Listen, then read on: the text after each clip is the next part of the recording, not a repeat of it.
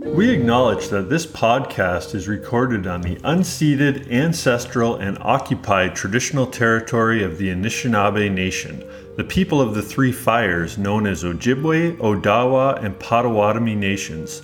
And furthermore, we thank the Chippewa of Saugeen and the Chippewa of Nawash, now known as the Saugeen Ojibwe Nation, who are the traditional keepers of this land.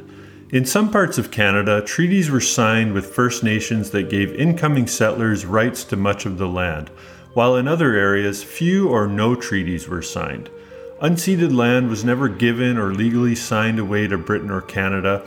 It was stolen and continues to be occupied and governed by settlers today. As we live, work, surf, and play, we say mahalo to the Métis, Inuit, and Indigenous peoples of Turtle Island and from around the world who have stewarded these lands and sacred surf spots for thousands of years. We recognize their amazing resistance, resilience, and strength in the face of ongoing dispossession, colonial violence, and injustice. In particular, we wish for justice to be brought for the murdered and missing Indigenous children and victims of Canada's residential school system. We believe that for true healing and harmony to occur, we must end the cycle of oppression while working together as we move forward in truth and reconciliation. We can be better, we can do better.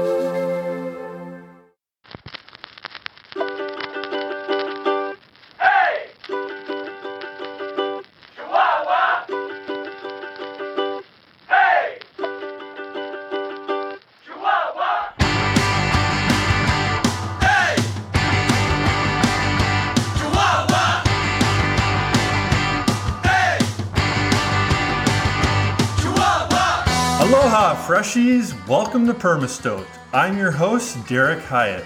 In this podcast, we talk to your favorite surfers and stand-up paddleboarders from across the Great Lakes, Canada, the US, and beyond. We take a peek into their lives and find out what it means to be stoked. Is it a natural state of euphoria, elation, a relentless commitment? I also talk to other permastoked individuals with ties to surf culture, such as artists, entrepreneurs, environmentalists, filmmakers, musicians, and much more. Join us each week in learning from these field experts and enthusiasts, while also being inspired by their undying passion, insights, and rad tales. Permastoked is presented by Freshwater Surf Goods, your surf brand devoted to spreading the stoke across the unsalted seas and cultivating pride amongst the surf community. We do this by providing products and apparel that celebrate the awesomeness of both Great Lakes and Canadian surf culture. Stand out in the tribe by rocking our gear today. But hey, don't just stand around on the beach looking cool. Check out our Stoke Academy and try surfing or stand-up paddleboarding. Get away to Ontario's magnificent Bruce Peninsula, where we offer Paddle Canada certified basic and advanced subcourses, private lessons, tours, sup surfing, and even beginner surfing lessons. Visit www.freshwatersurfgoods.com to sign up for your freshwater fantasy.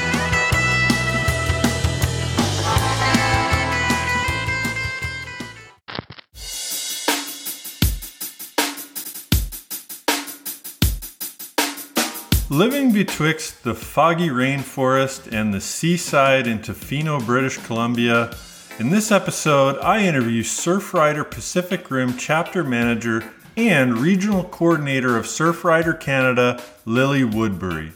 Lily spends her days working towards a regenerative planet and lifting up other folks to do the same. As an activist and environmental communicator, she is specifically interested in implementing and sharing strategic solutions to the planet's most pressing issues through a framework of intersectional environmentalism. While Surfrider's mission remains to be the protection and enjoyment of the world's ocean, waves, and beaches for all people through a powerful activist network. This episode was recorded on February 25th, 2021 and may contain coarse language. Listener discretion is advised. Lily Woodbury, welcome to the Permastoked Podcast, Canada's #1 surfing podcast. How you doing? Hey, Derek, I am super stoked to be here. Thank you for having me. I didn't know it was #1. It's #1. Well, that's a self-proclaimed title that it's #1, and it's probably the only. Okay. So no, you're right. Yeah. You're probably right. There should be podcast awards or something that we go to so we can win an actual award, you know? So I'm claiming that until it's not claimable. As far as I know it, I can claim that title right now. And to be nominated on air for a podcast award from you, what an honor. Thank you. You're welcome. It'll cost a donation of $5,000. Yeah. The Canadian Surfing Podcast Award goes to Derek Hyatt and Permastoked. Yeah.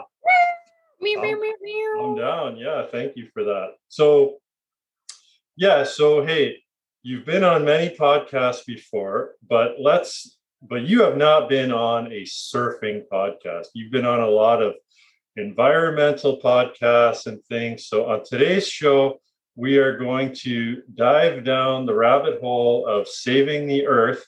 Before this interview is over, we will have a solution to the world's problem, but we also can let your guard down. We can have fun. We're going to talk about surfing. So before we go into Surf Rider, let's talk about Lily Woodbury. Who is Lily Woodbury? Gosh, I'm still trying to figure that out. And I wish I had all the answers to the world's problems. I hope I don't disappoint people. I think maybe I have some of the answers to some of the problems.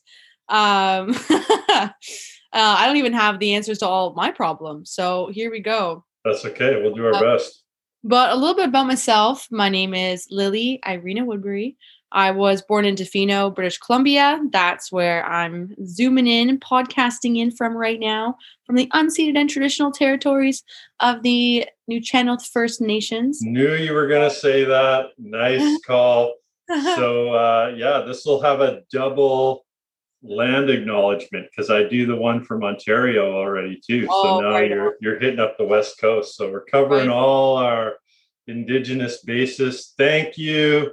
Yeah. Indigenous folks for taking care of this land and down with the colonial garbage. Yeah. Definitely decolonize our minds and systems, which is actually a big part of the solutions that we need. So I'm from Tofino, but I moved from here when I was 4, and I grew up on Manitoulin Island, Ojibwe First Nations territory. And I grew up from there from 4 to 17 years old, and grew up playing sports and being outside, and was like very much a whimsical child. Like I was like a BC hippie child who got like transplanted in Ontario, and people were like, who is this kid? Like I didn't brush my hair. I didn't wash my clothes. I used my cat as a shirt. And I remember this like one day my family was like, you need to stop wearing the cat as your shirt. Like it's making people uncomfortable. And like the cat likes it, but like no one, like you're getting too old for that. And I was like 9. Okay. So this is a living cat, not like a skinned cat, right? Yeah. That was my cat, mother cat. So I grew up wearing like her on, like holding her against me until I couldn't do that. I know I tried to break the record for not showering, and that's where I really see where my environmental roots began, is water conservation. So trying to break the record for not showering, and I lasted about a month and a half, which is, pretty impressive considering that I was like really a dirty, active, sweaty child. Like I was like filthy every day. It was like the more muddier I could get, the better. You're like that kid from the Peanuts cartoons, Pigpen, like with the debris flying around him. Yeah, that's me in a nutshell for sure. And then, my family again had to break it to me that like there's some people that don't ever shower. Like some people don't have access to that. And I'm pretty sure I was still like going in the lake. So anyways, that was kind of me growing up. So I remember as a child, one summer, my cousins called me Stinky. I remember I went like a month without a shower or bath too, except for pool baths. That's not good either. Like all the other critters that are like strong against the chlorine that are like ended up in your system. Yeah. Okay. So not so smart. Anyway, sorry. Continue. Did you also roast bubblegum over the fire? No, that's interesting. That as well. I did that as well. Wow. I didn't know that's even a thing. Yeah, so that was another one of my favorite pastimes. But I think my favorite things was growing up was being outside and being active. From a young age, I was had a very strong competitive streak. to the point with to a fault, to be honest. I think I had like a bit of like anger management issues when I would like lose or I wasn't like the best. But, that's been good in some ways because it's, driven me to try to be the best surfer I can be and also to try to be the best environmentalist I can be in this conservation space. And that's where I find myself now back in Tofino in 2021. Wow. Incredible. So Manitoulin Island. So that's not far from where I am. I got to get on that Chi-Chi-Mon someday and check out where you're from. You do. And if you go on the Chi-Chi-Mon, you have to have a piece of pie. That was my tradition. Oh, really? Okay. What kind of pie? I think cherry is the best one. Okay. I'll take you up on that. Yeah, you gotta. So you're on the West Coast. Okay. Tell me about your surfing. How does surfing play a role in your life? So I always think that if I hadn't left Tofino, maybe I would have ended up being a pro surfer. But because I moved back when I was 18, I started surfing, at 18 years old. But just in the summers, as I went and did my degree, my undergraduate degree at the University of Toronto for 4 years. So I'd surf in the summers when I would come back. And then it was really when I was 22 and I finished school, it was like, okay, I need to like be doing this every day to get into it. Yeah. And so that's when I actually had a really bad knee accident in university. I was actually in Ecuador and I tore my ACL, my MCL, my meniscus. And I actually had to crutch into the Amazon. In a leg brace and crutches. So I wasn't able to play like basketball, volleyball, track and field. Like I used to do so many sports. I was super active. And so surfing and like yoga really became the two sports that I still do. So I've kind of just, used all my energy into that. And I think for me, I'd already solidified my path in environmentalism, but surfing was such a profound way for me to connect with the oceans. And if I was feeling burnt out or frustrated or overwhelmed, to regain a sense of calm and a sense of peace. So it was very re-energizing. To this day, it's still so re-energizing being out there. And it's also been a way that I've been able to, very luckily, I feel very privileged to say this, to be able to travel to really cool spots around the world and surf in like Bali and Sri Lanka and Hawaii, and get to know those places and get to know the culture through the sport of surf. So growing up where you did you know about Great Lakes surfing at all back then? I didn't really there was a couple kids in high school who did it, and it was kind of just this fringe activity. And we were like, that's kind of whack.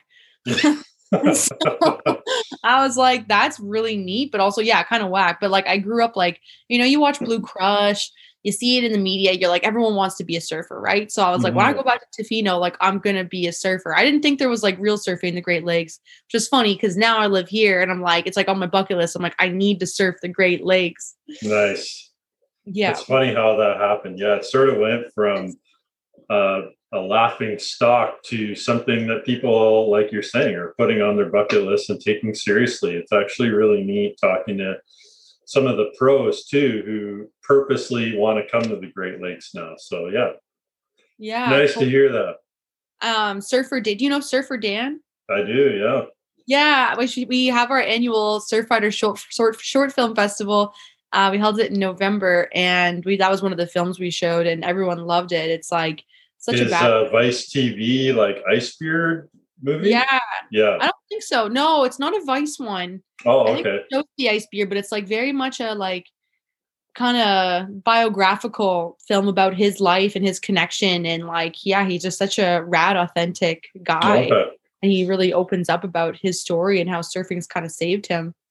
Yeah, he's got a couple out there floating around like that. So yeah, right on. So Surf Rider, I've always thought, man, out of all the charitable organizations, Surf Rider's got the coolest freaking name. I mean, now when you go to a Surf Rider website or something, though, you can easily forget that surfing is even part of the initiative. I mean, because it is so saving the environment heavy and with a focus on water, obviously. But with a name like Surf Rider, obviously in its origins, in its roots, I'm guessing there was a concerned surfer in there somewhere. So what is the history of the Surf Rider, sort of the bigger picture? Yeah, such a great question. And you totally bang on. Surfrider was started in 1984 by surfers who were eager to protect their surf break in San Clemente in California. Oh, okay. And so they were protecting their surf break from development and protecting that coast, preserving it from development. So it kind of started from there, in addressing, development. And we see this all around the world with surf breaks that are being threatened.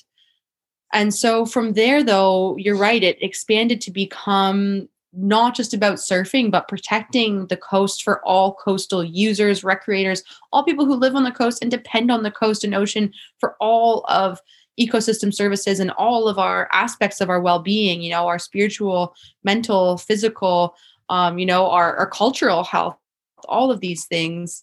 And so I think people still think that it's just for surfers, and it's really our history is rooted in that. That's how it began, but it's for anyone. And the way I try to see it is like, we surf the web. I think in a way we surf life as well. We surf the waves of life. We surf the waves of trials and tribulations. So in a way we're all surf riders. Like no matter if you surf on actual waves, no matter what you are. So I try to see it like that. And as you say, we focus on 5 key areas, and that's plastic pollution, beach access, coastal preservation, ocean protection, and clean water. And so within that, each chapter has the freedom to work on the issues that are most pertinent to their local area. So for us, on Vancouver Island, we have a really big tourism economy, a really big fishing and aquaculture industry. The way Vancouver Island's geographically positioned, we're a hotspot for marine debris, both locally, but also coming in from all around the North Pacific Gyre. So given that positionality in like our specific context, it made the most sense for us to work on plastic pollution here. So plastic pollution is the biggest initiative for the Tofino chapter? Yeah, so we work across the Pacific Rim, so Tofino, Ucluelet, and across the 7 First Nations in and around Tofino and Ucluelet in Clayoquot and Barkley Sound. And so, we focus on ending plastic pollution, on materializing a local circular economy, so finding issues for waste items that are sent to landfill or end up polluting the oceans, beaches, including cigarette butts, as well as regenerating coastlines. So we do a ton of work doing beach cleanups, and then as well as working with youth, businesses, government, and the public in general in education and working on ocean-friendly initiatives together. Now, there's several videos I've seen on the internet of people surfing, and they're coming up, against a bunch of plastic and like the wrappers around 6-packs and things like that. But in all my years of surfing in Tofino, I never really saw that. So where does Tofino stand on its sort of pollution, or, is it more of a model for other beaches, or is it because there are so many beach cleanups and things, or? Yeah, a bit of a mix. So in Tofino and Ucluelet on the West Coast, like any local beach you have, it's for the most part going to be pretty clean compared to some countries that you go to, and it's just totally inundated. And part of that is, one, there's a culture of beach cleanups. So Surfrider organizes cleanups. Individuals go out. There's people who've been going out for decades and doing this stuff. Yeah. Businesses also steward the beaches. So all the resorts that work on those beaches, they steward them. So there's that. So the local beaches are pretty self-regulated. However, in the summer months, we do see a rise in litter with tourists and people having beach fires and people forgetting. You find a lot of cans, cigarette butts, glass, plastics. So we try to focus our efforts in the local beaches in the summertime, because every day, if you walk those beaches, you're going to find a ton of stuff, but they're massive and it's spread out, right? So you can look at it and it's like, oh, this is a clean beach. But once you actually start going, you will pick up like a whole room of stuff. Like it's wild. And beyond that, I think a lot of people see the local beaches and they're like, oh, there's no problem here. It's not really that bad. Again, people are addressing it. And when you go to the remote places in Clayoquot and Barkley Sound and anywhere else on Vancouver Island, you'll be shocked by the amount of plastic pollution you're going to find. You go into a beach that people never go to, and it's going to have, we have these 1-ton super sack bags. It'll have like 1 ton to like 10 tons of these, like 10 of these bags on these beaches. Like it's just Okay. everywhere you look, there is so much stuff of consumer plastics, of industry plastics. So it's, as soon as you take a short boat ride out, it is mind blowing to see the level of pollution present. And unfortunately, it's kind of a case of like what you don't see, you're not really as aware about. And so people, if they see litter here on the West Coast, they get really upset. They're like, oh, tourism's creating all this litter. And it's like, well, it's not just now. This is all the time. If you knew or looked at the remote beaches, you'd know this is an ongoing crisis. And we need to be addressing this all the time, not just when we see it in our backyard. Yeah. So, in terms of litter, like when I think about there being plastic in the water and on the beach, I often, like, my mind just resorts to thinking about littering and people throwing their stuff. But the mass amount of litter that's found in the ocean, I can't help but think that that's got to be more than just pedestrians throwing stuff out there. Like, I mean, where is all this garbage coming from? I don't understand. Like, is there landfills right on the coast? I mean, how does it all get in there? Yeah, it's a great question. Like so much of this narrative has been blaming individuals and consumer plastics. And, consumer plastics do make up a significant amount of what's in the oceans, but so is plastics from the shipping industry, the tourism industry with cruises, with fishing and aquaculture. Fishing and aquaculture is a massive one. I would say up to around 70% of what we collect is from the fishing and aquaculture of their equipment, their gear, their infrastructure, with tons of unencapsulated styrofoam, buoys, crates, docks. Like it's just wild. So it is a lot of big industry. So it's a big mix. And even for the single-use plastics, like you can't expect individuals to fully be able to solve that because most plastics aren't recyclable. They're not recyclable. Our waste management system is, pretty poor in Canada compared to what it could be. Like we only recycle 9% of plastics in Canada. 91% is sent to landfill, incinerated, or ends up in the environment. And, a big part of that is that producers aren't responsible. Like they're just not responsible. It's like, oh, I'm going to make all this plastic, distribute all of it. Then I just wipe my hands clean. Now it's left to you and me to deal with. And what we have is a barely even recyclable item because they've added so much additives, plasticizers, chemicals to it to make it as cheap as possible. But then when it goes to be recycled, it's hard for it to be. It can maybe be recycled 1 to 3 times.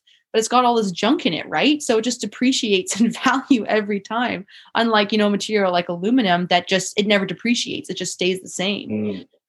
And so what we need to be doing is, we need to put that onus back on corporations, like make them responsible operationally, financially for the end of life of these items. We need government to not subsidize the fossil fuel industry, which is connected to the plastics industry, who are able to make this stuff so cheap. Like we need to drastically roll back the scale that we are producing plastics. Like I think it was a recent stat by Oceana that stated that Canada, no, it wasn't Oceana, it was the Canadian Council of Environmental Ministers. And they stated that there's going to plastic production in Canada is going to increase by 30% by 2030. And it's 30%, like we don't even have a system now to deal with it. Like how are we going to deal with that volume when we don't even have a system now to keep these items in a closed loop system? And for a lot of things, there's some applications that we need it for, like if you look at a pie chart of everything that plastic's used for in terms of construction, automobiles, medical and science, then there's the whole panoply of products and packaging. There are some things we need it for, like that, the first items I mentioned for automobiles, construction. But for products and packaging, there's so many alternatives that we can go with now. Yeah. So we really need to also scale systems for refill and reuse. So plastic gets a real bad rap these days. I mean, plastic is like the devil. Is plastic evil, or is it just the way we are currently using it? Yeah, I think a lot of things are nuanced, and I think it's important to recognize that plastic has helped with many developments in medical and science and has helped us, do things that maybe otherwise we wouldn't have been able to achieve. However, the rate at which we're using it is completely unsustainable. It's we're using it and just throwing it away. We've taken something that could have been used for very specific applications and now blown it up and used it for everything, and really used it as a vehicle for mass consumerism. That's what happened following World War II. It just became part of this culture of consuming and being a way to facilitate making that happen easier. Everyone buys their, microwave dinners and then just throw it out after. You buy things, you use it once, you throw it out after. So there's that. But on the other side as well, like the whole life cycle of plastics are damaging, from manufacturing through to disposal. So, it is wrong. It is the word evil that, especially like communities that are marginalized, particularly lower socioeconomic and Black, Indigenous people of color, live closer to plastic refineries. They live closer to the ethylene plants, to the pipelines where the natural gas is getting shipped for plastics. They live closer to the incinerators, the landfills. And so it's also an issue of environmental racism that right now it's like plastic itself is problematic as a petrochemical material that will never biodegrade, but it's our systems around it that are also inherently unjust. This is a very fascinating term to me, environmental racism. So part of our culture, this sort of passiveness, it sounds like, is actually racism. Where we put these factories, how we, so maybe tell us a little more about that, because that is just fascinating to me. It is. It's really important for people to know and understand, because I think people just see environmentalism as separate from people, and we can't do that. We can't divorce the social components from the environmental work we do. We will just end up perpetuating the same environmental problems. So environmental racism is a term to describe when marginalized people are disproportionately impacted by environmental exploitation, degradation, and pollution, and more severely feel the impacts of that degradation and pollution. And so, it doesn't, you can look at any map, there was one I looked at in the US and it was just wild. You look at like the landfills and the toxic sites all around the US, you look at who's living around them, majority is Black, Indigenous people of color and some lower socioeconomic status communities. Like they are intentionally placed near those places. Like it's cheaper. Wow. It's cheaper. They're pushed out there. And then it's awful because when that happens, those folks are then exposed to a higher amount of pollutants. And so they end up having more health issues, and that keeps them trapped in dis-ease in a lot of ways. And it's the same story in Canada as well. You look at Indigenous nations whose territories the pipelines are crossing and the spills into the lands, into the waters, and those living near plastic refineries. It's the same story. And so, and to actually zoom out even further, Canada, along with a host of developed nations, have sent plastic waste. Like literally, it's like they send it for recycling, but it's literally garbage, like gross, contaminated stuff, diapers. They're sending it to developing nations that didn't want it. And so the Philippines a few years back actually sent us like, I forget what it was. I think it was 2,500 tons of just like plastic crap back from the Philippines. And that too is racism. That's racism. Why are we sending our stuff that we should be dealing with to a developing nation so that they can deal with it, so they can deal with all this garbage and they can just be a landfill for us? Like that's also waste colonialism, to be honest. It's racism and it's waste colonialism, using a settler using Indigenous land or developing nations land for their waste. So in thinking about these topics, it's really important to see kind of the bigger picture around this, that like, we all need to give up the single-use plastics, our coffee cups, water bottles, the straws, bags, the whole 9 yards. But it goes deeper than that. The whole system needs to be reformed. And to do that, we need stronger environmental regulations and to put the onus back on the corporations. Absolutely. So I've been taught through a yogic lens before that there's nothing on this earth that wasn't there before. Like everything comes from some kind of element that's already there, like these fossil fuels from deep in the ground. But the problem is these things in their natural element are contained and sort of being used for probably what nature intended them to be. But then here we are as humans, kicking all this stuff up from under the ground. And even something that really irks me in life is the fact that we allow granite and marble countertops, for example. Like the fact that we just dig into mountains and take that away. I mean, that's not something that grows back, right? Oh, exactly. Exactly. Like everything that we're doing is being done at a rate that things can't be replenished. It's not being done in a way that can be sustained. And again, at the cost of the environment and at cost of the communities who live near those places. There's an awesome podcast. It's called Green Dreamer. It's my favorite environmental podcast. You got to check it out. Okay. By Shane, and she's like a total environmental whistleblower. Like she's just so freaking rad. And she has a lady on called Teresa Cody, who is a architect from Vancouver, actually. And she says, we've taken more stuff out of the earth in the past 2 decades than we have of all of human history. And most of that has actually gone into construction, which is really wild. And so much of it's also gone into things that we don't need that have ended up in landfills. Like we've taken all these sacred substances out of the earth, used it once, and then our linear throwaway society, it's ended up in these big piles of landfills all around the world where you can't use it. It's done now. I think there's some work being done to reclaim some of the landfills, but largely it's unfortunate. Well, and I'm wondering how you feel about this, but you and I imagine you're a little younger than I am, but I imagine we're still, closer. So I feel like in my life that I've looked to those that are older than me as they have all the knowledge. We trust our parents. We trust our government. We trust all these things.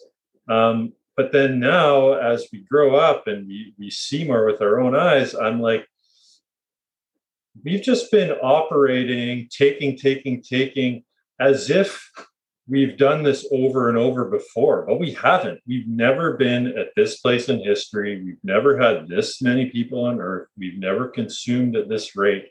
But yet, I feel like we just turn a blind eye that everything's going to work out because it always has. But to me, it's getting scary. It's kind of getting to that place where it's like, I don't know, like, are we going to be, the next dinosaurs? Like, are we going to see it all end? I really hope not. But it is interesting in our short lifespan, like you're saying, the amount of change that we have seen that, like you're saying, in the past took hundreds of years for a certain development. Now we're doing in, a couple days or whatever it is. Yeah, you're totally right on a lot of those points. It's like we've been acting in this way of linear growth, of unfettered capitalist growth, for the fortune of very few people. And we've reached that carrying capacity. It's been we knew that climate change and all of these issues were present decades ago. Scientists knew and tried to warn. Governments knew and didn't do anything. Big corporations knew and covered it up. And, this was in like the 70s and 80s.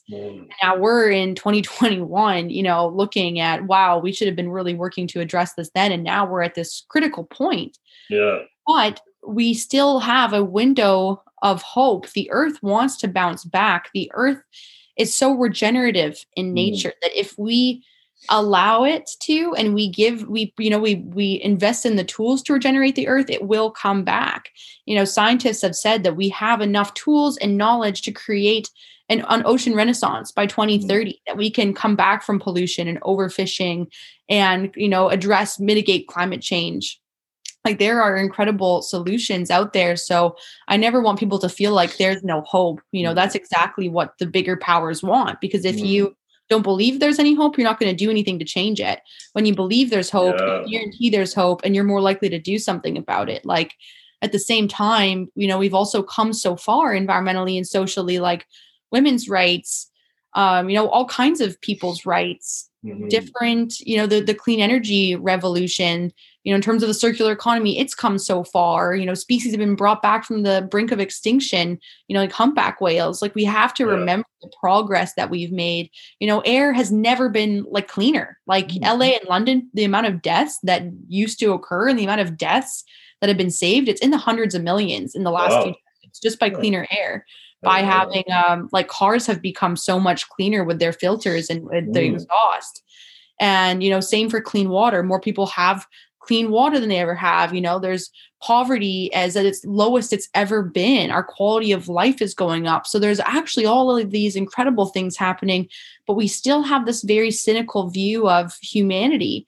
And we really need to change that, and there's a great book. I love it so much. I talk about it in a lot of podcasts and a lot of media, called Humankind: A Hopeful History. And it's about, a hopeful view is threatening to those in power. They depend on us not having hope and just being like, oh, I'm just going to give up and I'm just going to run with this. That's what they want. Wow. So it is interesting, that attitude you're mentioning. I've come up across that many times where, why would I contribute to this cause? It's not really going to make a difference. Just me, right? Yeah, that's a very common attitude. And if everyone said that, there would be no hope, but if everyone, you can do something, not all folks are in a position to be able to make change, but if all the folks that can and do, we can create a groundswell even larger than what we're seeing right now. And so at Surfrider, that's what we're really trying to do, is to tap into all kinds of folks, no matter what skills, passions you have. There's an alignment with a way to restore and protect the oceans and coastlines, and that we have the tools, like looking at, this is a bit of a different topic, but Kiss the Ground, which is all about regenerative agriculture, that we can essentially heal the soils of the world using regenerative agriculture, create more food, create more jobs, address the chemicals of industrial agriculture, because they like not using any chemicals, and by the soils becoming more rich with water and bioorganisms, it's going to have this amazing capacity to draw down carbon. Like, we can essentially reverse climate change. We have the tools to do it.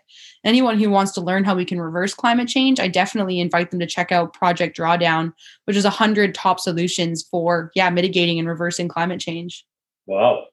I came into this feeling like it was all over. Now you're picking me right up. I'm like, wow. Don't feel like it's all over. Like, 7 generations. The rebellion, like, I love Extinction Rebellion. The rebellion is knowing that it's not, and being a part of keeping this planet alive. So many people have sacrificed for you and I, and so many of our contemporaries, everyone alive right now, they made great sacrifices, socially, politically, environmentally, so that we would have a better way of life. People in the medieval ages, they talked about how these times, they called it the land of plenty, of where people would be able to move around freely and would have, enough food, enough water, and they would be safe, and they would have shelter, and they would be able to gather. And, when you actually look at those documents of what they imagined, this utopia, we're living that. Like, we are living in a land of plenty, but we have gone out of balance. And so, I love the quote by Oscar Wilde that says, progress is the realization of utopias. It's never done. Our work is never done, but we have essential work to do right now to address the climate crisis and the systems of environmental and social degradation and oppression. So what are you guys doing through Surfrider Pacific Rim to combat this, to keep us afloat? Yeah, great question. So at Surfrider does so many initiatives on coastal and ocean conservation, but specifically on the central west coast of Vancouver Island. We're really focused on, again, tackling plastic pollution. So for us, over the years, we've been working to ban different items. Tofino was the first town in Canada to ban plastic straws, and the first town to voluntarily give up plastic straws. And that was back in 2016. And that was before plastic pollution had kind of become this big player on the world stage in terms of what people paid attention to environmentally. And so, we banned straws through the Straw Suck campaign. Then we worked to ban bags. And now most recently, in the late 2020, polystyrene foam takeaway containers were also banned from our Forget the Foam campaign. Wow. And now we are working to ban plastic and bioplastic cutlery. And we're going to continue on. Like our goal by the end of next year is to have all the single-use plastic takeaway packaging eliminated, including single-use plastic water bottles, 1.5 liters and under. Nice. So that's our big goal for that. At the local level, municipalities have the jurisdiction to ban single-use items. So that's what we work on at that level. Okay. What about plastic coffee cup lids? That would be a big one. Okay. That's on the list. And, we have our ocean friendly business campaign. So we work with businesses to support them in giving up plastics, adopting sustainable practices. And so we've been getting them to switch on that for years. So we're going to have 60 businesses registered this spring across the coast. And there's a couple hundred total businesses. So 60 is like a pretty good chunk of them. And now they've all become like really incredible leaders in their practices. And so coffee cups have been part of that. And most businesses now are using the sugarcane lids. So not sugarcane, paperboard. So they're actually a paper lid. So if it goes in the ditch, it goes in the ocean, it's going to degrade. It can be composted. Again, it's like the ideal is for people just to have the reusable. It's better just to have a reusable that you use forever. But when that's not possible, the backyard compostable and an item that's not going to pollute the oceans, like paper is going to break down in less than a week. Is great. So yeah, we do that. We also do a lot of work on waste with our regional district, the Alberni-Clayoquot Regional District, to divert waste from landfill. So all of our marine debris that we collect in our cleanups, we divert that from landfill. It gets recycled by our partner Ocean Legacy. We recycle cigarette butts. They actually go to a company in Ontario called TerraCycle. You turn them into plastic lumber. So you can have like a plastic lumber house made from butts. Built out of cigarette butts. And my goal this year. Wouldn't that just smell like a smoker's house all the time, though? It will. So you need a lot of incense, and it's gross. Okay. And they tell you there's a big sign that comes with it that says "Don't lick." I'm just joking. I've never actually smelt it, but I think it's probably fine. So we really want to get some of that lumber and create a butt bench, so people can sit their butt on the butt bench. Nice. I like it. Wow. Very creative. Yeah. We try to get like campaigns. They're just creative in nature. You're always trying to come up with new, fun, freaky ideas. We also have our local shaper, Stefan Aftanis, making a board out of cigarette butts. Oh, really? Wow. Yeah. Okay. That'll be cool to see.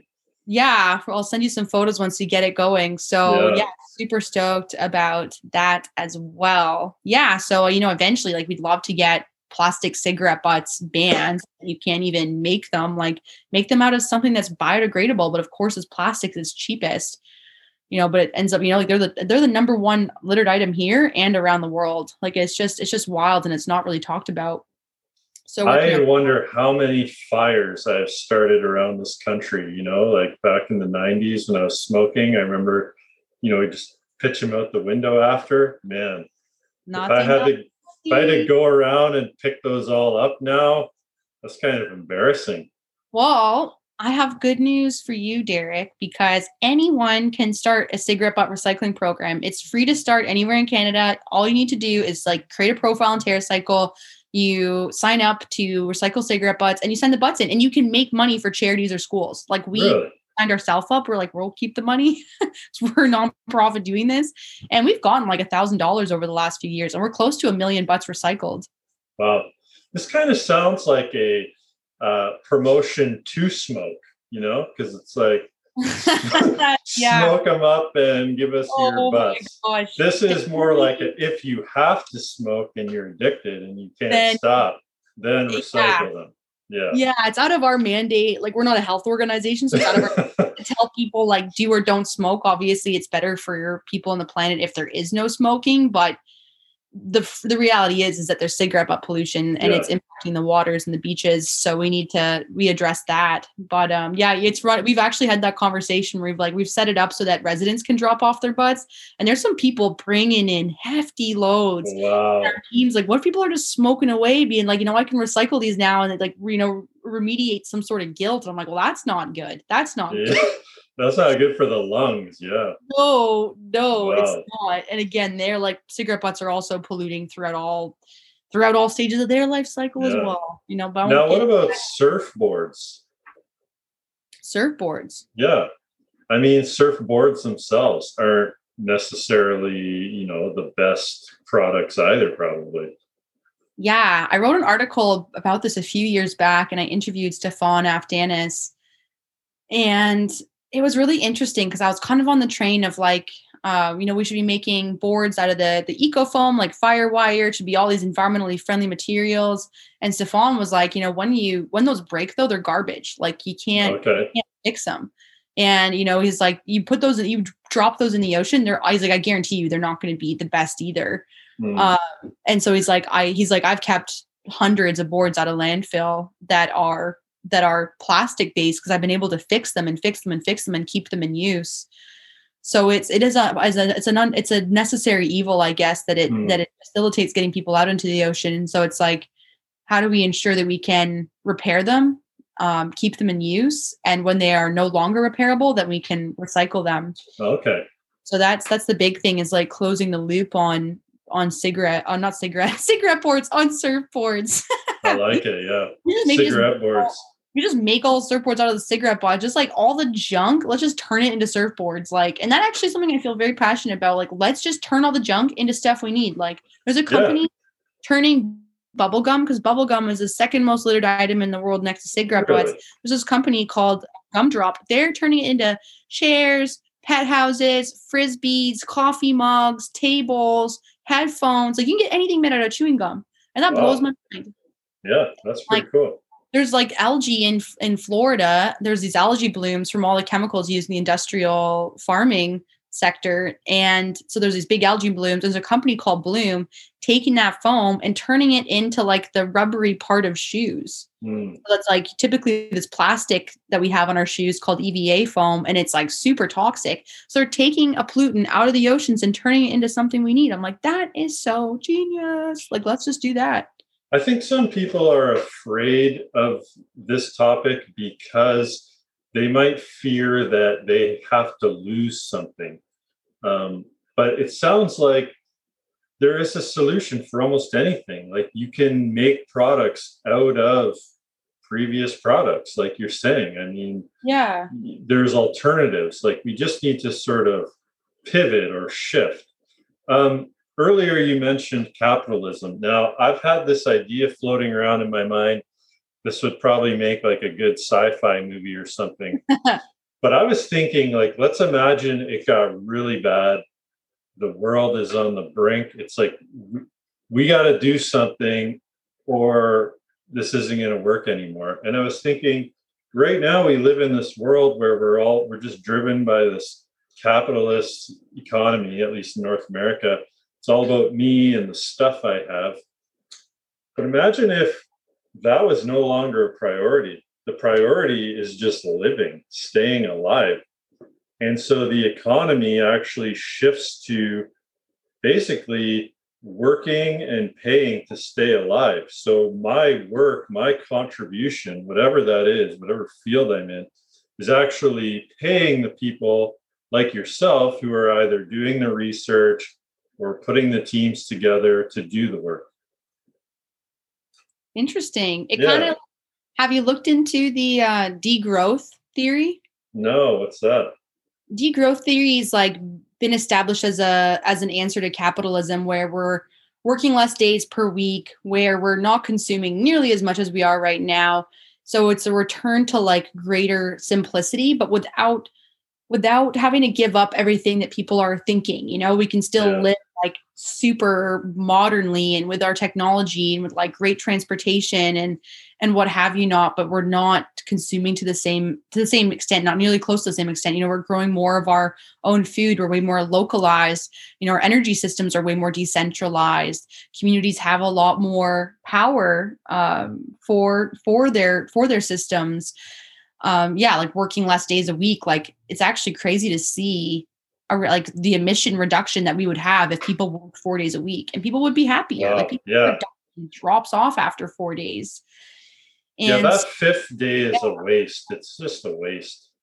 I want to be Friday right now. It's a Thursday. I'm like, this should be my cherry on top of the week, and I should go play now. Yeah, and I'll wait for Monday to continue kicking butt on the environmental stuff. And the only reason we're doing this is because we've been programmed to do it, because we think we have to do it. Yeah, we're totally conditioned. Yeah, it sucks. I know. I'm thinking that too. Who invented this working 5 to 7 days a week? I mean, and Yeah. at the end of your life, you look back all that time. No, like there's a Sadhguru. I've mentioned this before on the show, but he's a yogi, and he made a comment one time. Like someone asked him a question about they feared that robots were going to take over industry and people wouldn't have jobs, right? So automatically most people default to, oh, well, that sucks. Robots are taking the jobs. We need those jobs. So that's bad.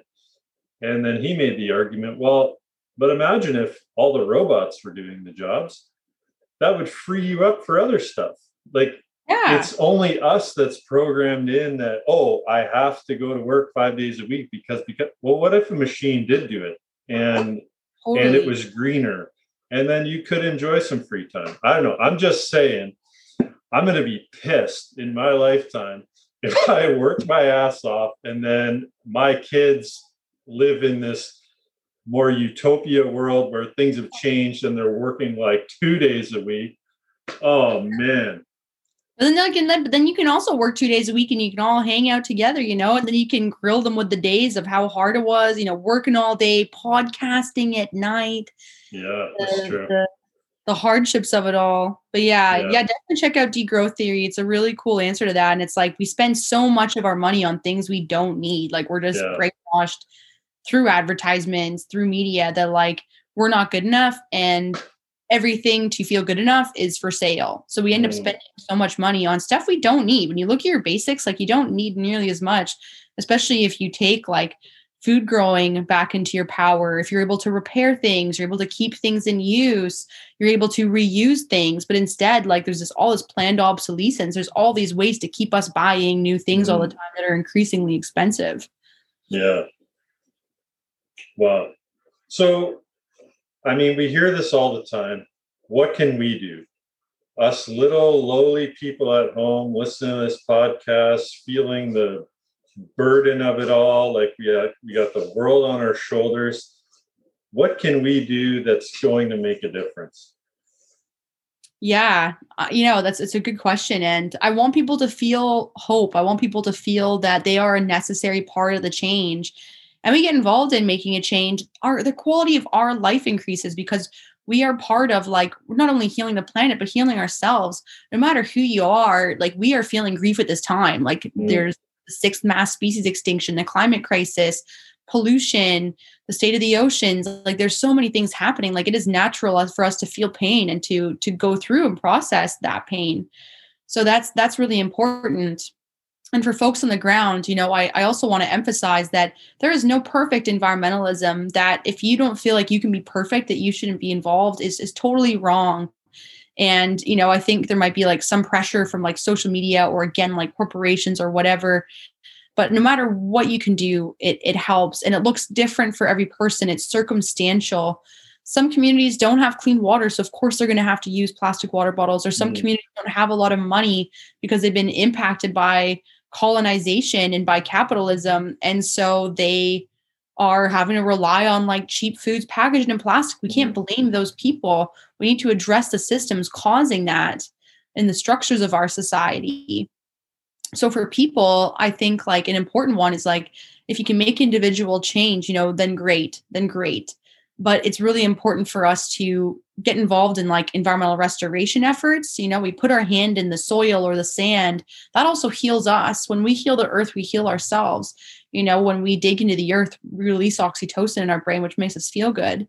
And we need to be finding a way to create systemic change, whether we're working for an educational institution and we can get them to divest or become zero waste or adopt other policies that are environmentally and socially beneficial, or, working to pressure big industry and big corporations to ditch plastics, to divest, to change their operations. And, big shout out to Greenpeace for being such an awesome organization that just does so well at pressuring corporations and getting big corporations to change. Like, getting involved with those types of organizations that are calling the corps out and getting them, on board with, change, and it's all done through people power.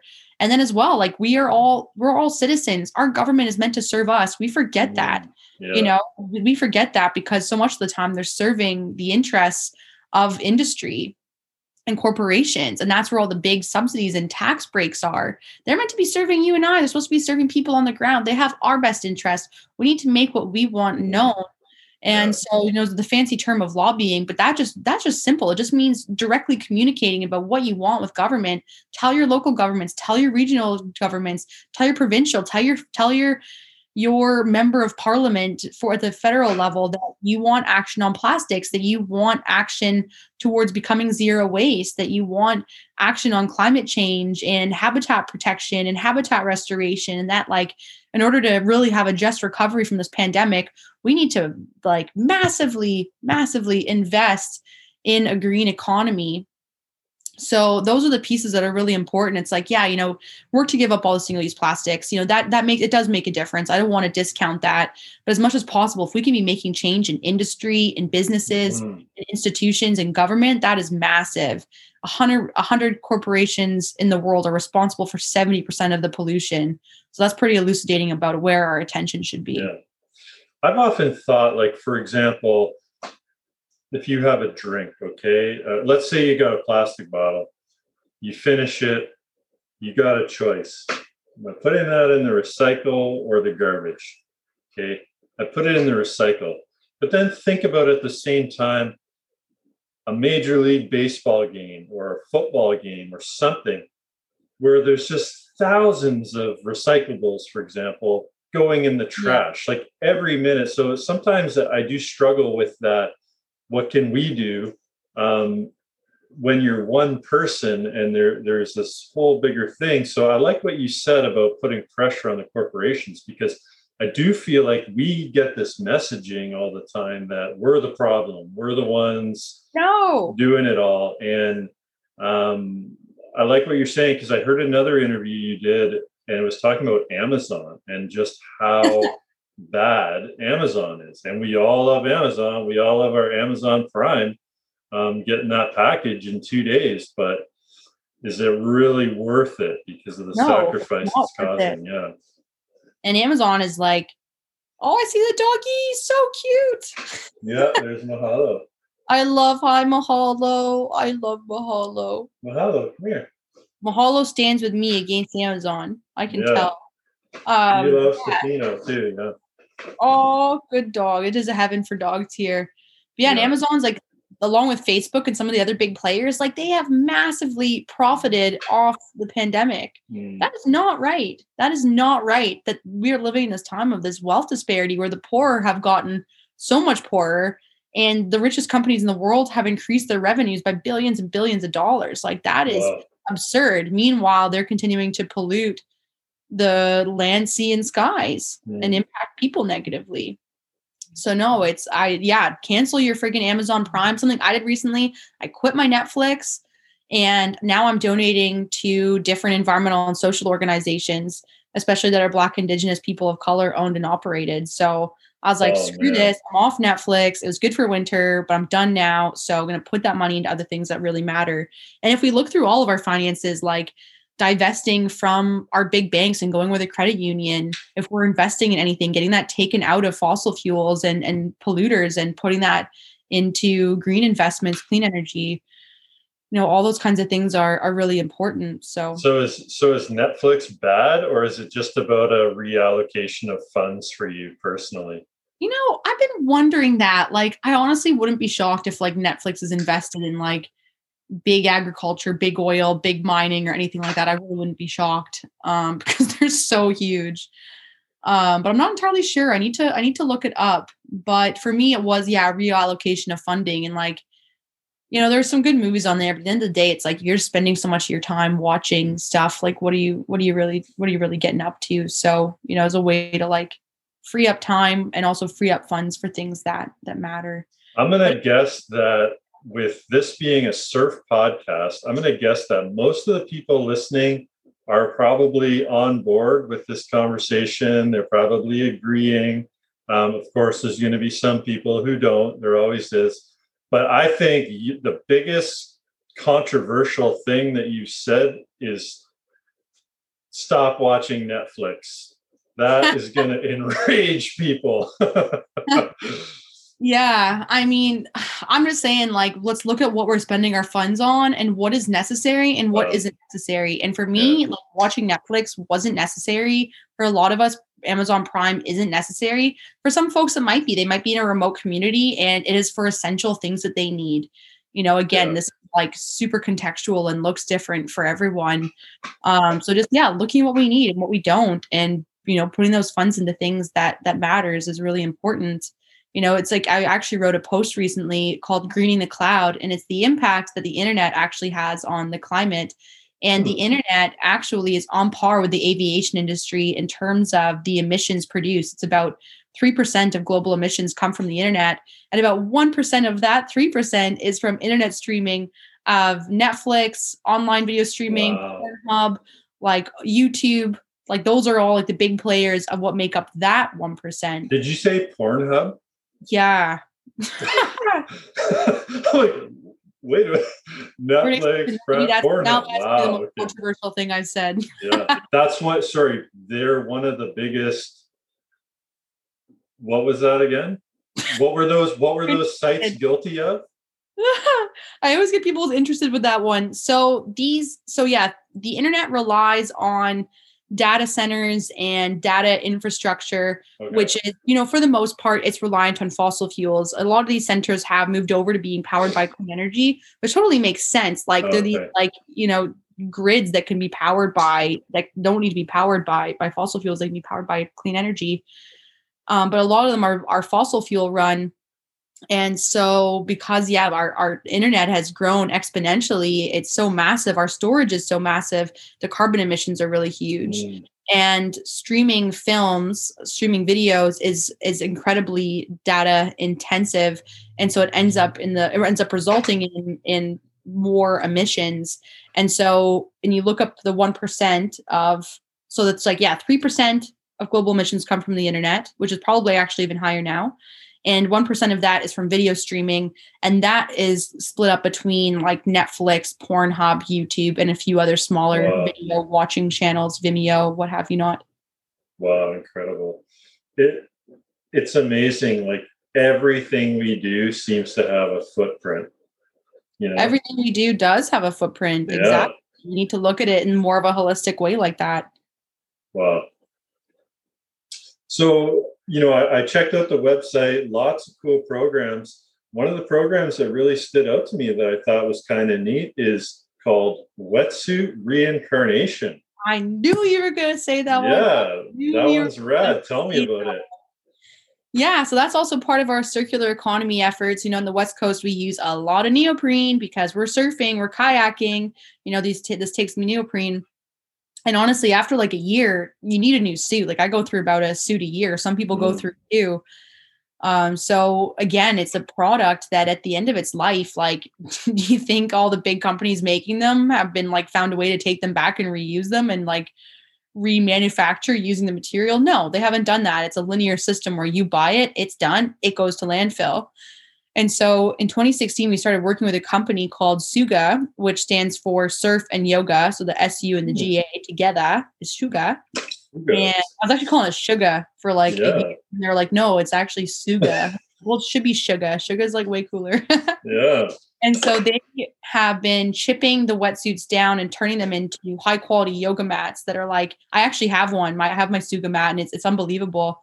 And at this point, since 2016, we've saved about 5 tons of wetsuits from landfill by recycling them. But the issue is, again, we are sending them to California. How many emissions was that?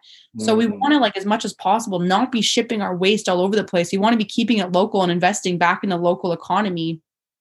So now we have a couple local people who started a new company.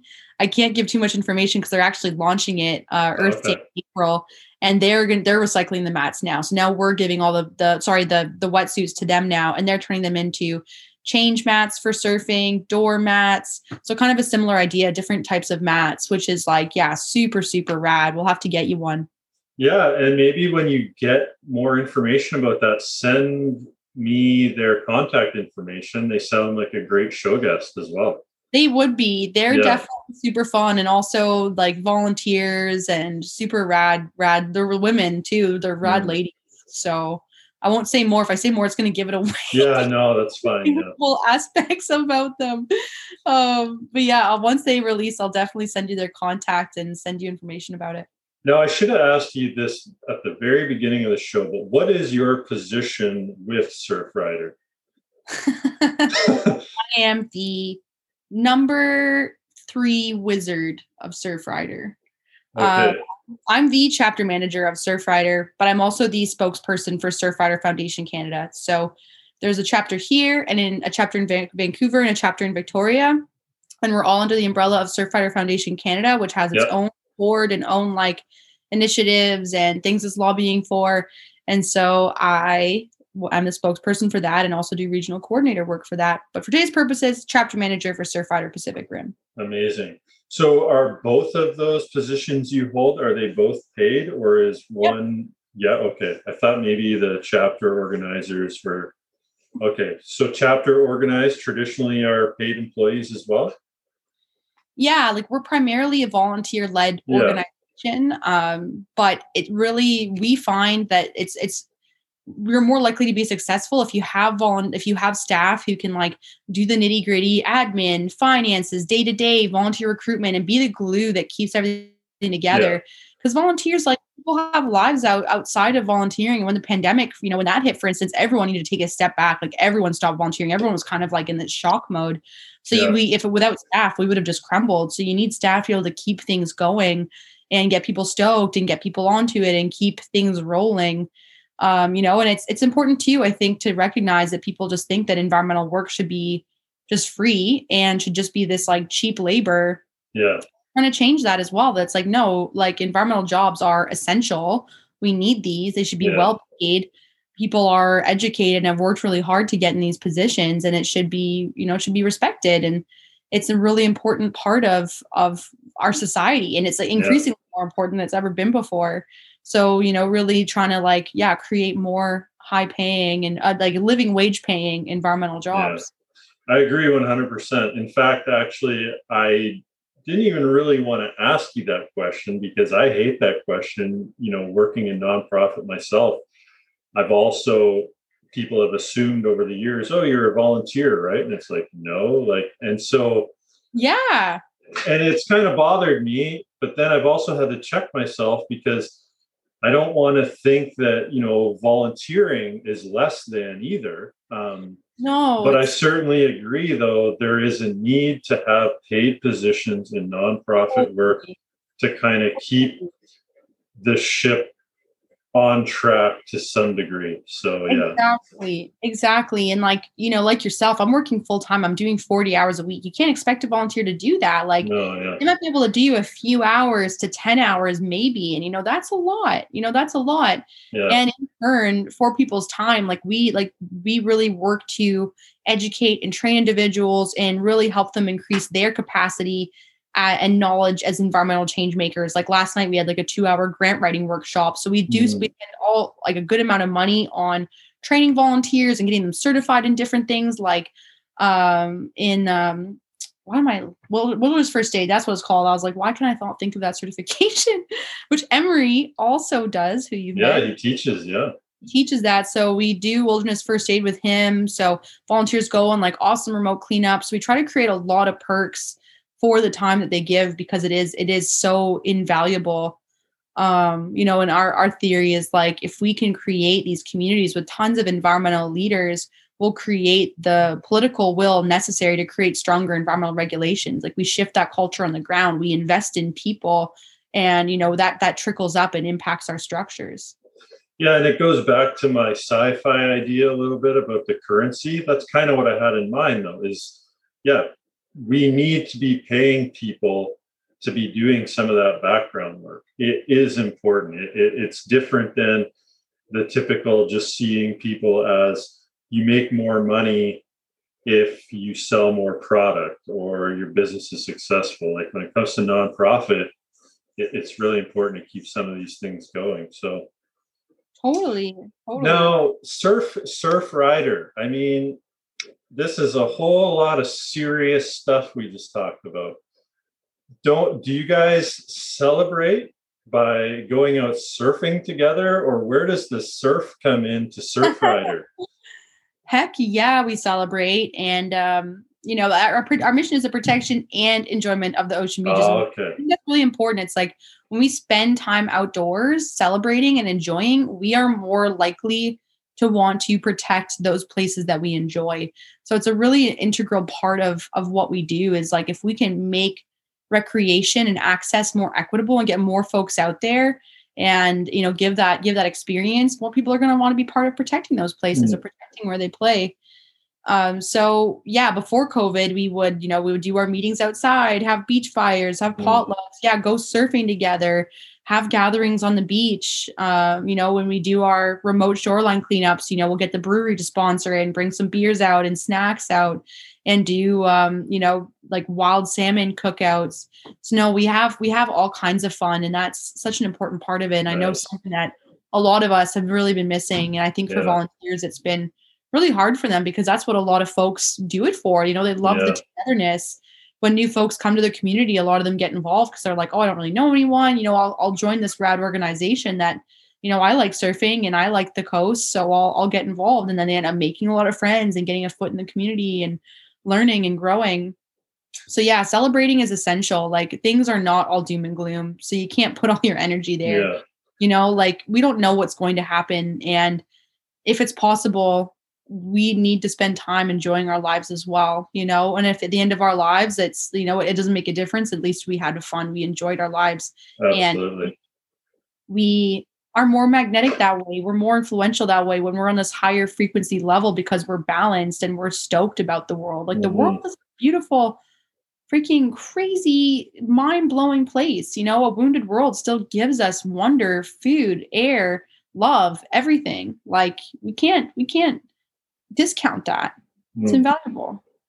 I like that about you. I like how you're carrying the torch of hope with you, because this topic oftentimes is very depressing, but I like how you're counteracting everything with, but there's a but we can do this or we can do that. Yeah. There is always a but. There is hope everywhere. It lives in each one of us. It lives in the plants that come in between the concrete. It lives everywhere. We just have to see it. We have to expose ourselves to it. And when we expose ourselves to it, it gives us that much more energy for making things better, brighter, more beautiful. Not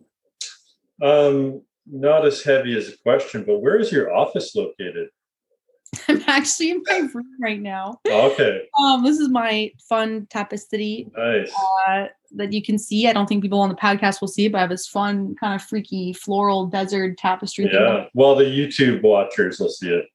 Oh, this is going to be on YouTube. Okay. Yeah. Didn't I tell you? You probably did. I've been like so slouchy, like looking around. It's fine. Things. Your hair is fine. It's funny because I actually noticed the light was starting to dim a little bit, and it was making me think when I had Catherine Bruweiler on the show, it was light at the beginning, and by the end of the show, I couldn't even see her. I was just talking to this blackness. And she was like, I don't want to mess up my circadian rhythm. So she didn't turn any lights on. It was hilarious. That's awesome. She's so radical. I saw Kat actually, I was getting out of the surf and she was going in. She's such a friggin' amazing woman. Yeah. The weather's been freaky here today. It's been like hailing, then sunny, then raining, then stormy. Like it's been going nonstop. So when it got darker, it was like raining and stormy, and now it's light again. Like the weather's nice here. But yeah, my office, the Surfrider office, is located at the Botanical Gardens here. Okay, Botanical Gardens. Where is that? Yeah, it's on it's 1084 Pacific Rim Highway, and it's a botanical garden. So it's a rainforest gardens, and it's absolutely beautiful. You can take a tour, walk around. There's cool, artistic installations, carvings. There's a cafe, which I love, for all your caffeination and snacky needs. So yeah, our office is there, and we share an office with Raincoast Education Society. So it's pretty neat. It's a really perfect spot, and we're really grateful to be there. Okay, I'm gonna have to stop in there on my next visit then. Yeah, you are. You got to come get a coffee or a snack at the gardens with me. Yeah, absolutely. I I want to really, get some Surfrider swag too. I'll get you some swag. Let's make it happen. Nice, awesome. We'll do a swag trade at the end. We'll give you some cigarette butt lumber. Yeah. So now down here on the Great Lakes, one of the things I noticed right off the bat was because when I was moving back here, I thought, okay, I'd like to get involved with something or other on the environmental side of things. And there's a couple organizations here. Freshwater Alliance, I think, is one. Swim, Drink, Fish. Like there's a few different ones, but there is no Surfrider Great Lakes on the Canadian side, anyhow, that I'm aware of. Yeah. I've seen there's a Chicago and a Michigan. So Yep. what's up with that? What's the deal? Why isn't Surfrider? Why aren't we on the Great Lakes? Or is that my job? You are so freaking on it. I love this question. So, right now, we're part of the United States chapter network. So, our headquarters is in San Clemente. And as it stands, Surfrider in the United States, which we're a part of, they don't have the capacity to open any more chapters. And if you look at the map of Surfrider in the US, like they're all around the Great Lakes, they're all around the coast. Like they don't really need to. Like they've covered the bases, and including Hawaii as well. Wow. Whereas, in Canada, we're just on the West Coast, and there's room for us to expand to BC, the Great Lakes, to the East Coast of Canada. Yeah. And so what we need to do in order to open more chapters is we actually need to separate from Surfrider US. So right now we're in this process of affiliating. So we'll become a standalone unit like Surfrider Europe or Surfrider Australia. But it's a massive project. We need a substantial funding, substantial like restructuring for the organization, structuring work. But it's once we can do it, which hopefully we can in the next few years, then we can open chapters in the Great Lakes and the East Coast. And I would love for you to be a part of it. You would be a perfect chair. Awesome. So I'm a part of that project and really want to make that happen. And if anyone listening feels really passionate about that and wants to help us out, I would love for you to get in touch, and I'd love to talk to people more about it, because we have a real chance to grow across the country and make a way bigger impact.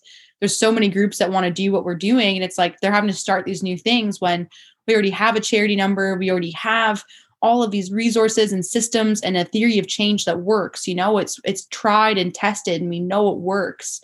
We have hundreds of coastal victories. So, we want to be able to just continue on with that. So absolutely. Yeah. I love it. Yeah. Let me know what's going down. I want to be a part of everything. So, hey, what's your favorite break in Tofino? Ooh, good question. There's different ones for different times. Yeah. Love Rosy Bay at like low tide when it's like really clean, like either early in the morning or at sunset. Like it's so beautiful and usually a little bit less crowded. So I love Rosy Bay. I love Florencia Bay. That's an incredible spot, especially again at low tide. And that's in the Pacific Rim National Park, closer to Ucluelet. That's an amazing spot. Yeah, but I love them all. I love them all for different reasons. North, South, Chesterman, Cox, like Long Beach, Wickinninish Beach, Comers. They're all really special and unique. Yeah. And the more remote places around the Sounds, where we're so blessed to have so much access to so many beaches and breaks. Like it's just phenomenal compared to what a lot of folks out there deal with and don't have access to. So we're very privileged. My waves are frozen at the moment. Yeah. Are they really? No waves? Well, Lake Ontario is still open, but Lake Huron, quite a bit of it's frozen. Yeah, at least where I'm living. So no waves. Aside from, saving the world and going surfing, what else are you stoked about? I love to dance with my friends. We are like a bunch of dancing freaks. I think when people see us, they're like, confused, scared, or want to get in on it, or like a mix of all three. Like they're just like really questioning things. Like it's very experimental. It's wild, violent. Wow. This sounds not actually violent. Not actually violent, but it's very like improv, touch, like we're everywhere. It's like a lot of hair flying. And so, yeah, I love dancing. I'm imagining this very like female tribal, like out in the woods kind of. Yeah, it's got some definitely wild energy, very earthy energy, but also like fun and like tongue in cheek freaky. Like we know we're being sassy. We know we're being like it's intentional. It's like, yeah, it's tongue in cheek. Because where are you guys dancing? Tofino isn't exactly like home of the clubs or anything. Well, before pre-COVID, we had the Hatch and the Legion where I would go dance all the time. Like people just, love to freaking dance. So we actually like, we didn't have, clubs per se, but we'd be getting down. And so again, that's been hard. I think that's one of my hardest parts of the pandemic for me. And again, I'm like so privileged to friggin' say this, but like, I just miss dancing in a place where there are strangers and like seeing people and that energy. So yeah, I love dancing. I love going for walks and listening to podcasts. Like after this, I'm going to go listen to my favorite Green Dreamer podcast and go walk. Nice. The surf is just like gnarly. I went yesterday and today it's just like so windy and like, yeah, just not good. And catching up on previous episodes of Permastoked. Yeah, I need to. So that's another good one to listen. I have my main one, but then I have a few other ones. So no, I gotta listen to the rest of yours as well on my beach walks, which is very fitting. It's kind of cool because you get to know things about some of the people that you know well, things you didn't know about them. Yeah, I'll say. Yeah, no, super good point. You've had so many great guests who I really respect and admire. I also love writing. So I have an Instagram page. It's just at Lily Woodbury. And it's all environmental writing and kind of my insights from spending time in the outdoors. And yeah, it's all very like sustainability focused. So, and it's a little bit different. It's like, it's kind of wacky and funny and random. I try to keep things light amidst the heavy topics that I talk about. So I spend a lot of my time writing for that and my blog and other publications as well. Wow. So Lily Woodbury, you have this consulting side of things. So what does that look like? What kind of, are you consulting, like helping companies reduce their carbon footprint, or what exactly is your consulting? Yeah, it's helping businesses scale their sustainable development. So whatever that may look like from their base of like their strategic plans, their mission, their foundations, to their internal operations and supply chains and facilities operations, to their external of like storytelling, communicating, marketing. So I'm just starting out, but I've had, such a great response from businesses and a few businesses I'm working for. And I think a lot of them see my strength of writing. So they're like, we want you to write blog posts for us. And they're like amazing businesses who are doing the right thing. So trying to consult them on, giving them some consulting on like directions to go in terms of like weaving in environmentalism, that they are reflecting intersectionality into their work and social justice. So yeah, so that's been a really cool journey as well. But I don't have like a ton of time for it. And I just got into my master's degree as well at University of Victoria. So there's a lot to balance. Yeah. Wow. Well, hey, you are doing a fantastic job. I mean, with what you're doing, I would definitely say you're doing your part. You're fighting the good fight. When I was going into my career, if you will, I had no idea what I wanted to be doing out of high school. The only thing I really knew was that people were what mattered, just like the environment. So I went the nonprofit route. And I can see that same kind of thing with you and with the environmental field is, I just think it's really admirable for anybody who makes that sacrifice to be in that kind of work, because there are so many people and they're chasing the buck.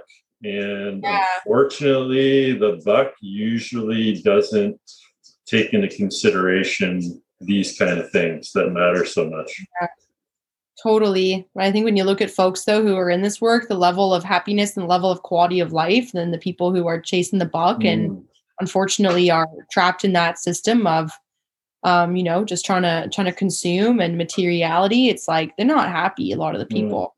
We're much happier in these ways that we're fulfilling our purpose and giving back and being part of, service. So, yeah.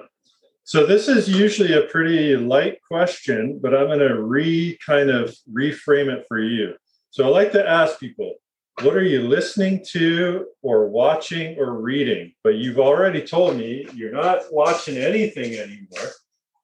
And I still do watch stuff. Oh, the Hollow's back. I love the Hollow. And I'm guessing you're reading probably some like super sophisticated, earth-saving books. So tell us maybe what you are reading, watching, listening to, but also maybe what should people interested in this also check out? Because I'm sure you got some good books and movie recommendations. I do. I definitely do. And on my website, I actually have a resource page of like tons of read, watch, listen. I definitely get into a trend of like just watching, reading, and listening to straight environmental stuff. And it can honestly become a bit much. I'm like, hey, like, take a chill pill and just like relax, do something different. So I told myself this month I'd read a book that would because I love traveling and I love adventuring, that would help me to kind of get in that adventure mindset without going anywhere. So I'm actually reading Turn Right at Machu Picchu, which is all about a New York writer who's kind of like this like savvy city dude who goes and does the trail that Hiram Bingham, that's the guy's name, the guy who quote unquote discovered Machu Picchu, which is super. The book's actually like quite colonial in a lot of ways, which I really don't like. Is it fiction or? No, it's a real story. Non-fiction. Okay. It's like talking about the history of Machu Picchu and their adventure of refinding it, and not just doing it the regular tourist way of taking the train up and whatever. Like they hike the actual trail that Hiram Bingham did. But yeah, it's pretty colonial, so I don't like that about it. Books I would recommend. I talked about Project Drawdown. That's a really great one for ways we can reverse the climate crisis. I talked about Rutger Bregman. His book, Humankind: A Hopeful History, everyone should read that book. Also his other book, Utopia for Realists. I love that book. And it talks about a lot of the things we've covered in the show and goes into big depth about them. Also, The Optimistic Environmentalist is a game changer for anyone that's like feeling down and out and needs to realize the amount of incredible progress we've made in the last century. Like it's shocking what progress has been made and what's not talked about. So The Optimistic Environmentalist. One that's also an essential read is Braiding Sweetgrass by Robin Wall Kimmerer, who is a Indigenous scholar, poet, biologist, bryologist, scientist. Like she's just like the most amazing woman out there. And she weaves together traditional ecological knowledge with like her poetic insight and science. So that book, everyone who reads that book is like, this changed my life. Wow, so definitely recommend that one as well for people to get started. Listening, I always listen to Green Dreamer. I honestly listen to Green Dreamer podcast. That podcast, it's such a whistleblower, and even on things that are tricky. Like it talks about the dark side of clean energy and how, not all of it is very clean in terms of the mining and the way that different materials are extracted and how it's done. So it's like kind of gives a nuanced perspective, and it's all about, regenerative environmentalism and like really deep environmental change and what's actually needed. And the guests she has on there are just phenomenal. So I love that one. Also, I love reading everything by, Michaela Loach. Read everything she puts out. She's an activist, and I love her podcast called the Yikes Podcast. Ethical Unicorn. She's out of the UK. Her name's Francesca Willow, but her Instagram's Ethical Unicorn. Read everything on her website. Read all of her blogs. Like she's just brilliant social justice and environmental thinker and writer. Love her. Leah Thomas is a young woman who coined intersectional environmentalism. And so everything she writes on intersectional environmentalism on Instagram and on their website is super rad.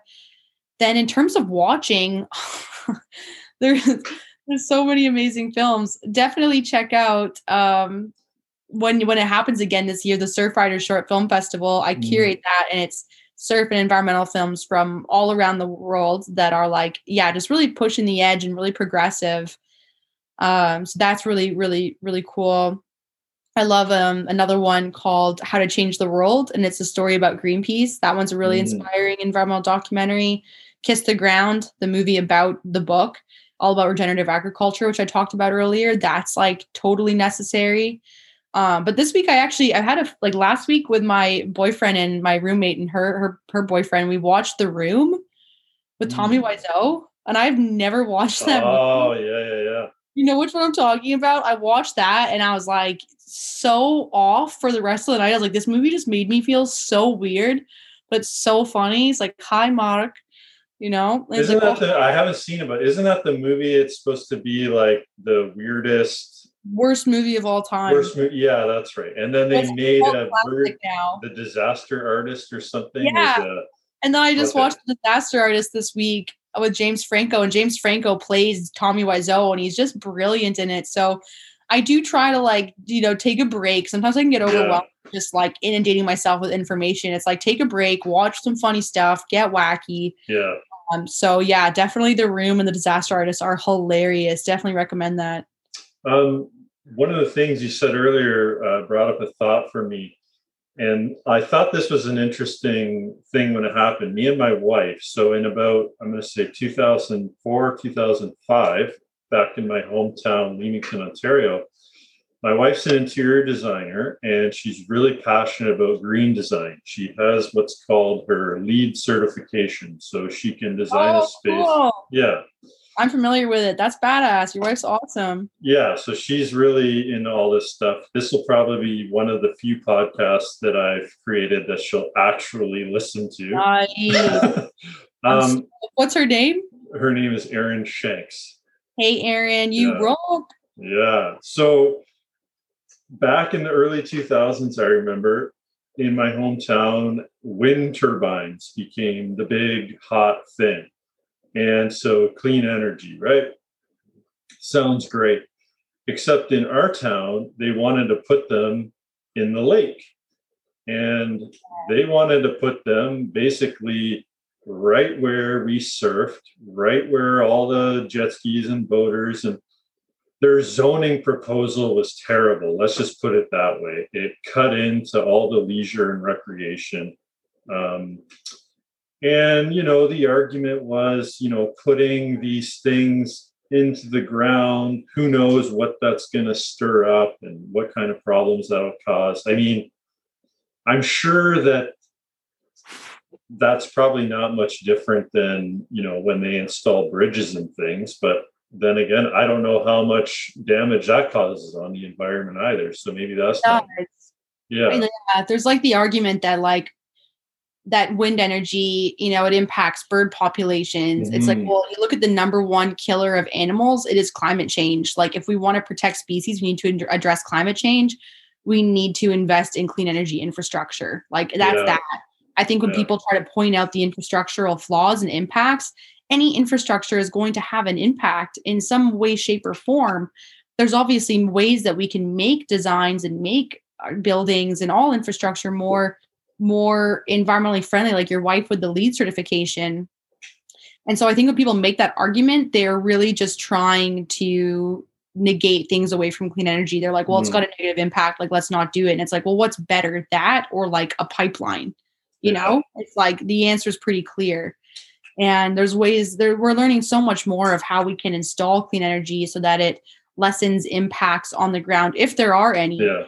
You know, some it's like it's totally good to go, but with wind and some other technologies, it's a bit trickier. But well, we were on different sides of the fence with that argument, and it was interesting, right? But at the same time, there's also money and greed too, right? Like, the reason why they wanted to put those in the lake was because the cost of it would be way less, and it was, I don't know, through the crown or something, so they're not having to pay, you know, people for the land rights and stuff like that. But anyway, it was interesting. My town, I don't think anyone ever went to town hall. When that came to town, holy smokes, the place was packed. So wind turbines were not installed in the water, but they are all around in the county, which I think is great. We just didn't want them in the water, right? So I would rather and then farmers are getting paid for using their land as well, right? Whereas the other option, they were trying to bypass all that. So totally. And your grid is strengthened. Your town, like, whoever's like has those developments is probably making money because they're able to sell it back to the grid, like whatever. Like, yeah, it just totally makes sense across the board. I think we're kind of coming to a close here. Is there anything that you want to put out there that you haven't had a chance to say yet? We've talked about a lot. Like, I think, you know, I just want people to feel encouraged that we are in this really incredible time and we have this window of opportunity to make a difference. And if we're in a position to make a difference, we absolutely should. I believe that we can, and we can turn the tides on what we're dealing with, and that we'll never be forgotten for it. Mm.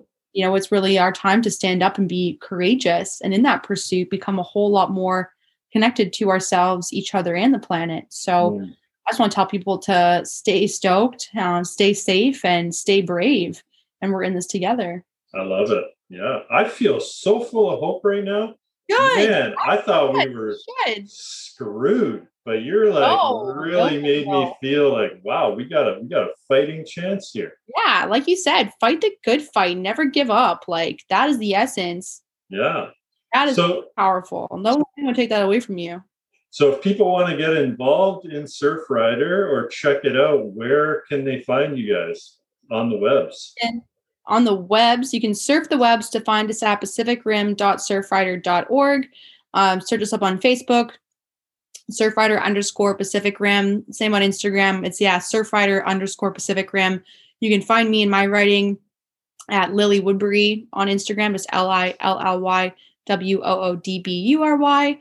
And you can also find my email on the website for Surfrider as well to get in touch.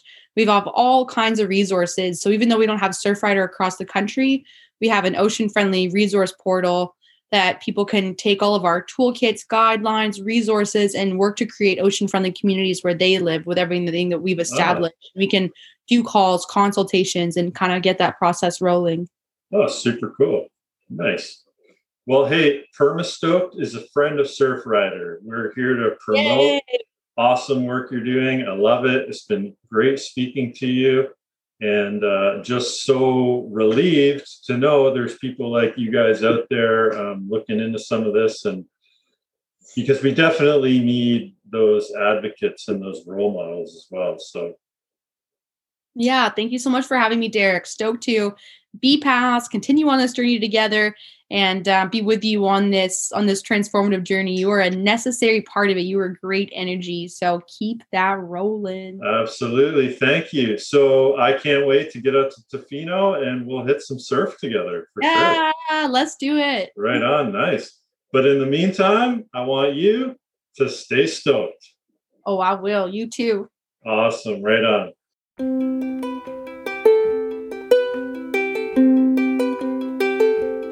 That's all for episode number 40 of Permastoked. I hope you enjoyed listening or watching that one. Possibly you learned a thing or two about Surfrider and how to protect our seas, whether they be inland or the oceans. So for more information, check out Surfrider online at www.pacificrim.surfrider.org. They're on Facebook at Surfrider Pacific Rim, Instagram at Surfrider_Pacific Rim, Twitter at Surfrider Pass Rim. For more information on Lily Woodbury, please visit Lily, that's Lily with 2 L's, lilywoodbury.com. She's on Facebook at lily.woodbury, Instagram at lilywoodbury, and Twitter at lily_woodbury. Mahalo again, Lily.